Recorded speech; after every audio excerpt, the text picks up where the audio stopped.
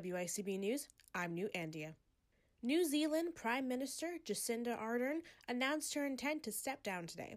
Speaking to her party's annual caucus in Napier, Ardern said it was time for her to move on, as well as calling for a general election on October 14th. Ardern became the world's youngest female leader in 2017 at the age of 37. Her last day in the office will be February 7th.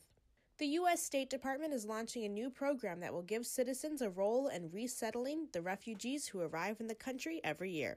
The program, called the Welcome Corps, is set to be officially announced today, and the agency hopes to line up 10,000 Americans who can help 5,000 refugees during the first year of the program. The program will allow 5 or more Americans to form a group to fill the role of welcoming refugees to the U.S. and to help them transition into the country. They would apply to privately sponsor refugees to resettle in America and would be responsible for raising their own money to help the refugees during their first 90 days in the country.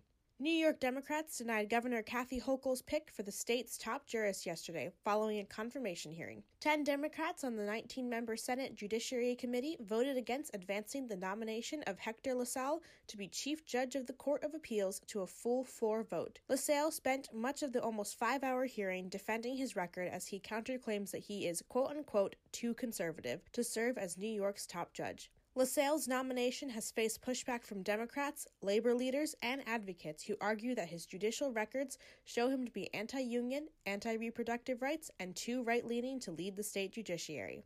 Tompkins County experienced several hours of freezing rain yesterday, leading to numerous pedestrian injuries and motor vehicle crashes throughout the county. According to a press release by Bangs Ambulance, the company responded to 20 calls in less than 3 hours by 10 a.m., 14 of which were related to the ice caused by the rain. Only one of those calls was related to a motor vehicle crash, and the other 13 were all for injuries suffered during outdoor falls on ice. The county warns that there is likely to be a chance that more freezing rain will come before the end of winter. According to the Tompkins County COVID-19 dashboard, there have been 5 active COVID-19 hospitalizations as of yesterday, with 1 new hospitalization yesterday. There have been 80 reported positive cases in the county within the last 7 days.